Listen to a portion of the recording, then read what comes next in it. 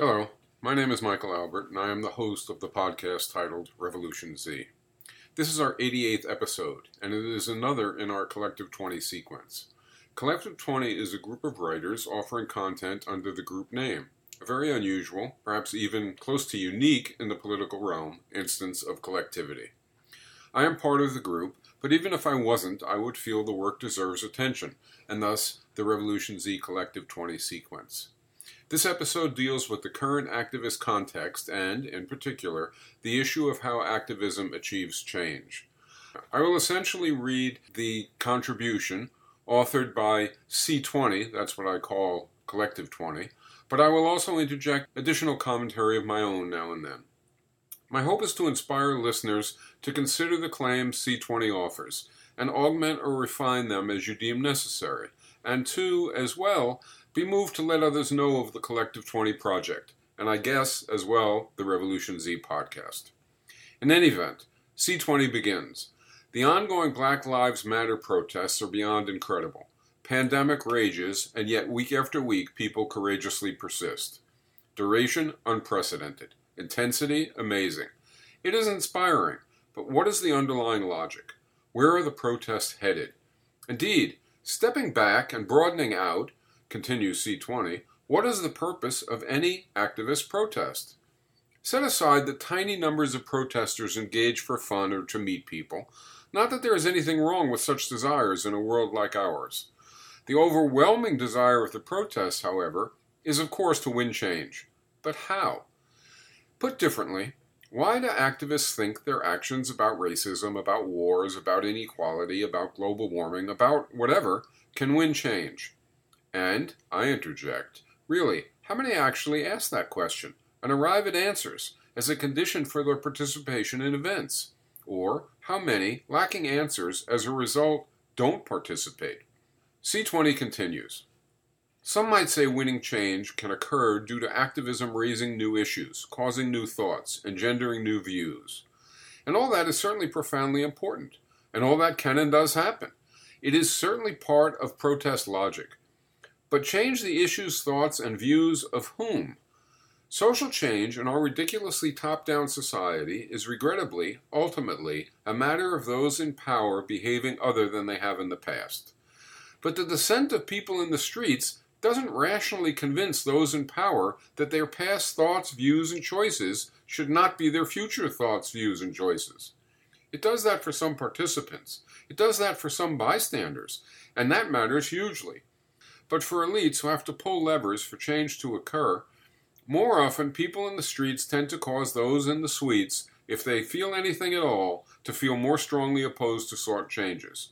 And, in rare instances, when someone with the power required to impose a new policy does get woke, he or she then almost always gets removed, or, to avoid being removed, remains silent.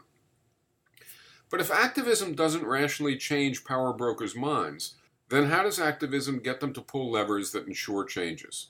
Answer, says C20, is that activism wins change by raising social costs, such that those who enact policies feel it is in their interest to make sought changes, because if they don't, the cost to them of ever-increasing activism will be even greater than the cost to them of succumbing to the demand for change.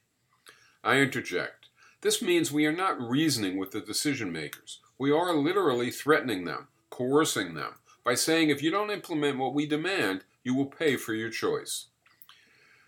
C20 continues, while it requires a clumsy bunch of words to describe, that logic is trivially simple, yet raises many important implications and some questions.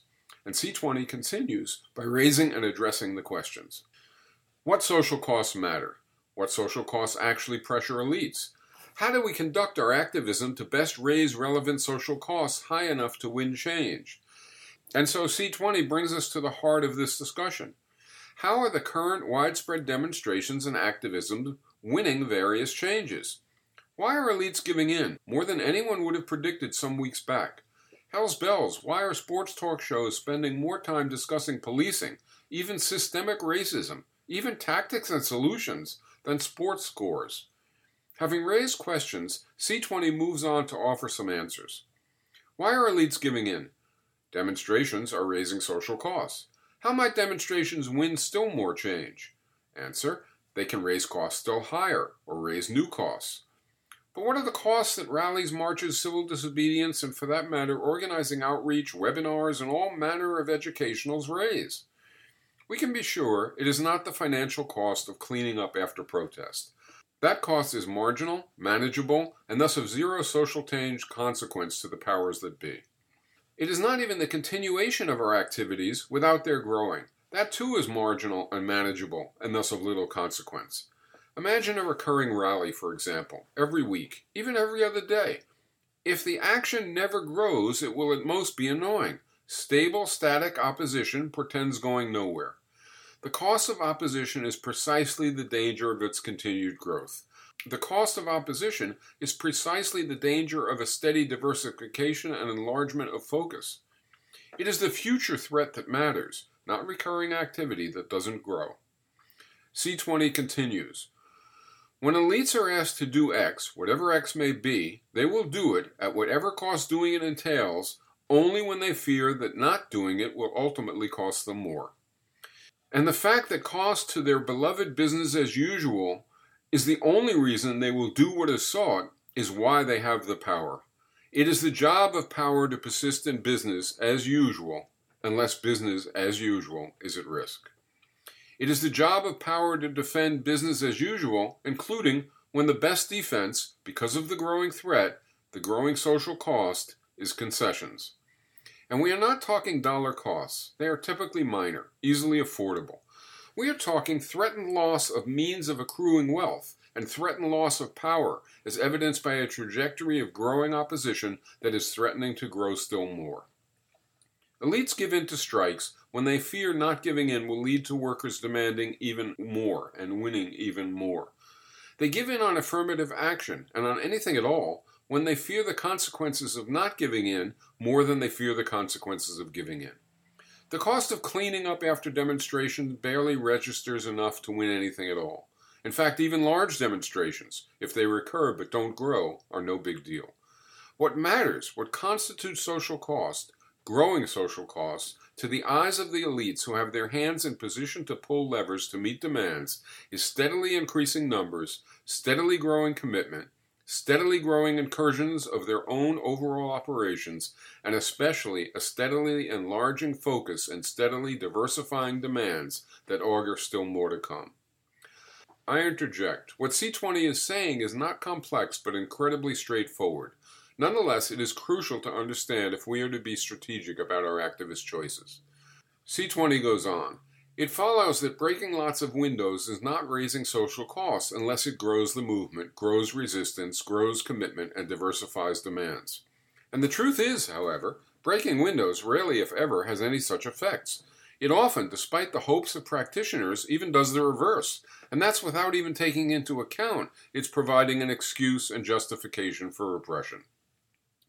Increasing the number of participants in actions, increasing their commitment as evidenced by their engaging in civil disobedience, and perhaps most critical, deepening and enlarging stated aims all convey increasing threats that in turn warrant meeting demands. I interject. C20 next provides a kind of advisory as to what activism needs to achieve. C20 says, the job of the rebel, resistor, radical, and revolutionary is to consider circumstances and undertake achievable activities best suited to winning desired gains, and to simultaneously paving the way toward winning still more gains on the way to attaining transformed social relations. Enlarging support, growing awareness, nurturing commitment, and visibly demonstrating a threat of more of that to come. These are our tasks. I interject. What anyone might ask, okay, fair enough, but what can do these things? And C20 on the same wavelength answers. It can include face-to-face discussion and organizing, collective educationals, rallies, marches, boycotts, and occupations. It can include creating organization and means of outreach. It can include, and indeed should include, engineering shifts in political power.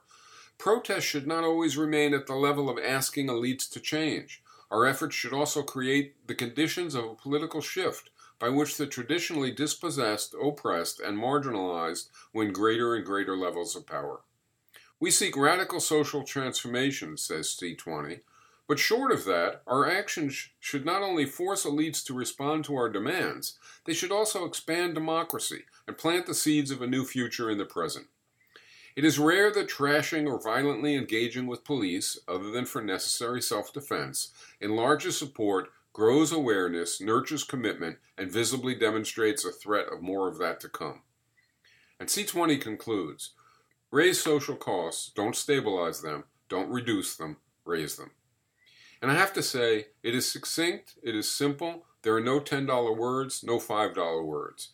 But how many of our endeavors of all kinds, speaking or in action, creating a project or carrying it through, developing a whole campaign, or just canvassing people we know, joining a demonstration, a boycott, a strike, or writing a letter or article, or whatever else, do we assess in these terms?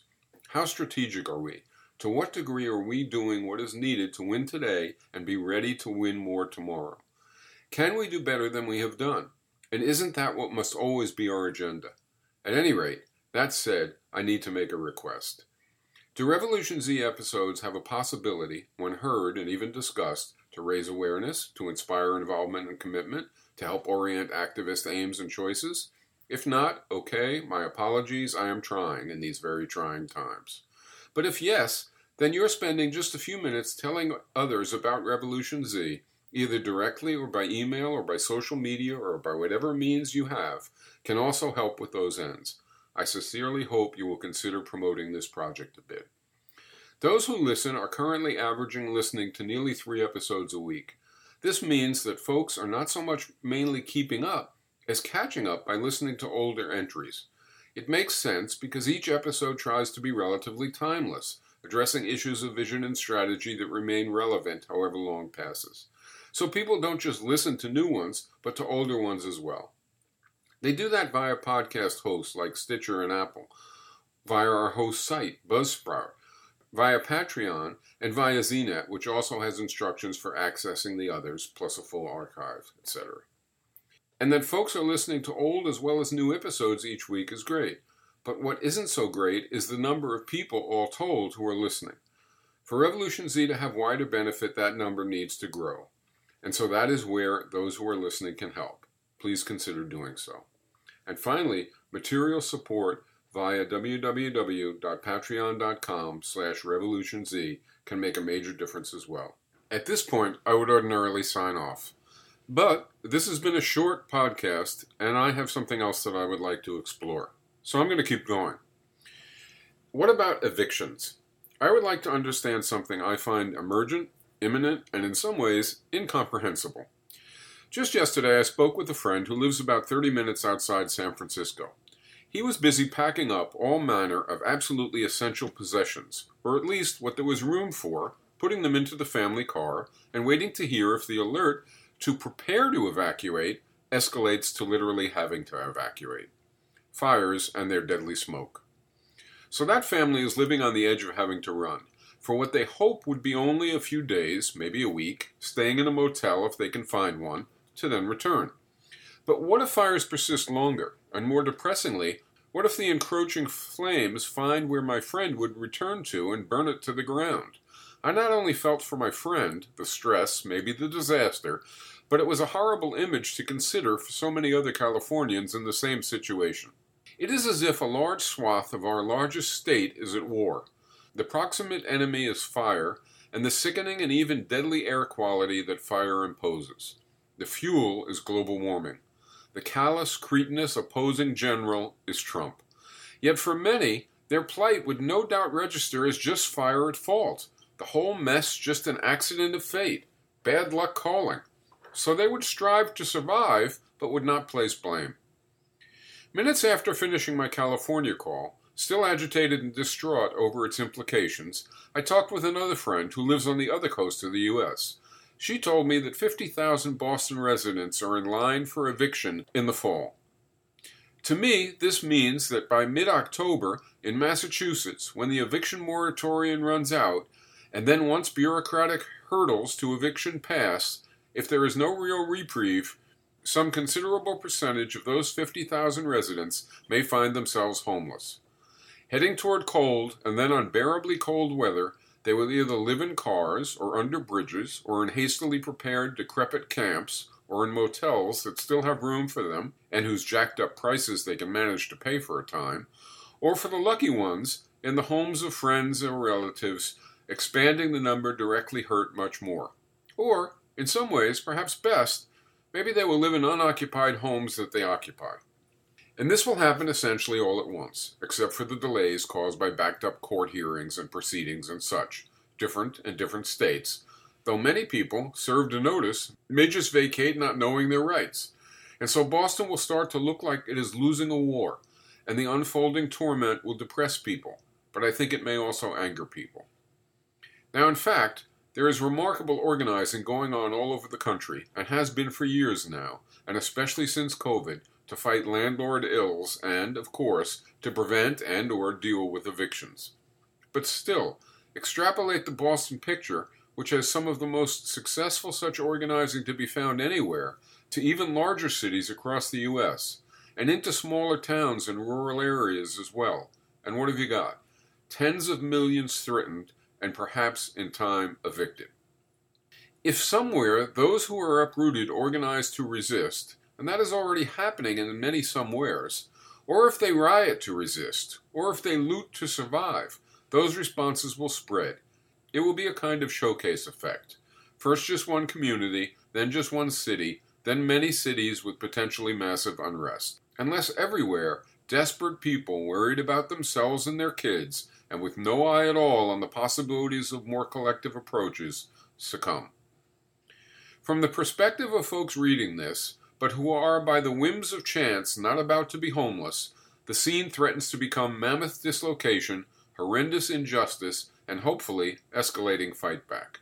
I see no need to elaborate that angle on things. I get that part. You get that part. Hopefully those still in their home residences will want to help the newly and long since homeless. Hopefully all will want to fight the injustice. From the point of view of those evicted, they will face enormous pain and loss with no obvious path of return. But they will be hit by eviction altogether, almost simultaneously. Some will no doubt feel that somehow it is their own fault, or just the fault of COVID, a natural disaster that one can only struggle individually to survive, not work to collectively correct. Courageous but confused, they will hunker down and try to make do. But I suspect that many, and perhaps a great many, even if at first only in places where ongoing organizing has prepared the means, will see that the fault is not theirs. They will know this is not some kind of warranted suffering that they have brought on themselves, nor is it just bad luck. They will know their plight is brutal injustice, but they will get angry. They too will try to make do, of course. But I suspect they will also lash out to try to win aid, and that when some do that, others will do it as well, and then maybe come together. So what about the landlords? What's in evictions for them? I think, however despicable it may be, using the threat of eviction has a logic for them. It seeks to collect rent payments that might otherwise be withheld. Even doing a few evictions to make the threat of evicting real has a logic of sorts, callous and cruel, but calculatedly self-serving. But beyond that, I think there is not much in mass evictions for landlords, maybe nothing, and maybe even less than nothing. If they evict big time, they will lose tenants, and from where do they replace them? From nowhere that I can see. So to strike back at those unable to pay their rent, they will wind up with no one able to pay the rent. No gain in that. And the anger, even the hate they will face, that has to be some kind of cost. And more so the organized resistance they may arouse. Even for their dollar bill brain, in fact, especially for their dollar bill brains, organized resistance is a big cost to risk eliciting. I would therefore expect big landlords to now be blustering about evictions to scare up what payments they can, but simultaneously demanding that businesses reopen to rehire those out of work, and also demanding that government support those out of work, meantime, so they have money to pay rent. And what about capital writ larger? What's in it for them? Again, I just don't see much gain for them in making huge numbers of people hugely mad while creating masses of dislocated people, kids uprooted, and on and on. People leaving for warmer climes from colder, living in camps, living along highways. This may all sound apocalyptic, exaggerated, but if millions are evicted, is it? And so I wonder, how does such a path forward increase profit-making potentials? How would the gatherings of angry families providing targets for COVID spread solve COVID? And with COVID unsolved, who benefits from a profit-making economy that is stalled or even in large part dying? And then there is, again, the anger, the disruption, and the very likely violence. Whether we get chaos or organized resistance, how could elites want either of those outcomes? What constituency would benefit from mass evictions? I guess maybe motel owners for a time, but really that can't be enough to push it through. Then again, how do the Washington powers that be see all this? What's in the mind of the red-headed tyrant? I would think even government officials would see mass evictions as a giant chaotic cauldron of business disruption, COVID spread, and potential mass resistance. I would think they too would have nothing to gain by letting that mixture fester and explode, and would therefore want to forestall it. Unless, that is, some of them literally want chaos. Unless some of them literally want social breakdown. Unless some of them want to plant their knee on the neck of the resulting dissent and disruption, and in their dreams rise above it, entrenched as authorities in command. I just don't see, writ broadly and largely, who else has an interest in even allowing, much less pursuing, mass evictions. So to me, perhaps due to not understanding and thus not seeing the flaw in the simple reasoning above, I can't see the powers that be letting mass evictions proceed unless they literally want chaotic, violent social breakdown that they can then call ugly and can then rally against and try to crush, all to win an election. Or I suppose maybe they just haven't got a clue, or are entirely caught up in habits that don't fit this moment, and in internal squabbles and the like, but I find myself doubting that. So maybe I am entirely misreading this unfolding nightmare, but I think in the next few weeks we will learn something about just how far into decay and dissolution Trump is willing to travel to come out on top. And while witnessing it, we better try to organize to fight back. The complex crisis choice that we face isn't to demonstrate and build means to demonstrate even more, and then more, or to beat Trump at the polls. It is to do both. Beating Trump is part of building to demonstrate more and even more. I can say what I would ideally love to see from my lonely apartment isolation. How about a national campaign held until two simple demands are met? 1. No evictions until unemployment is down to 4% or less, and then and thereafter, in any event, no evictions of the unemployed. And 2. A cancellation of rent payments since COVID, and for that same duration, subsidies for small household rent properties. And a shift of mortgage payments to the end of their payment period, with no greater payments due at any time for all withheld payments. Yes, it would be hard to pull off, but it would also be a winning hand, especially if each successive month more people joined in withholding rent and mortgage payments, including, for example, cops, and if each month adds new demands regarding maintenance, safety, etc. Every month it goes on, big landlords lose more revenue. Every month it goes on, we get better organized and seek still more. They pay, we grow. Anything remotely like that would have to begin with our organizers and organizations to pose it, galvanize it, and work for it. But once rolling in a few cities, then maybe in smaller towns and rural areas, and in southern and midwestern cities that lacked activist infrastructure would spring up. It is a better picture than depression-level homelessness from coast to coast. And that said, this is Michael Albert, signing off for now. Until next time, for Revolution Z.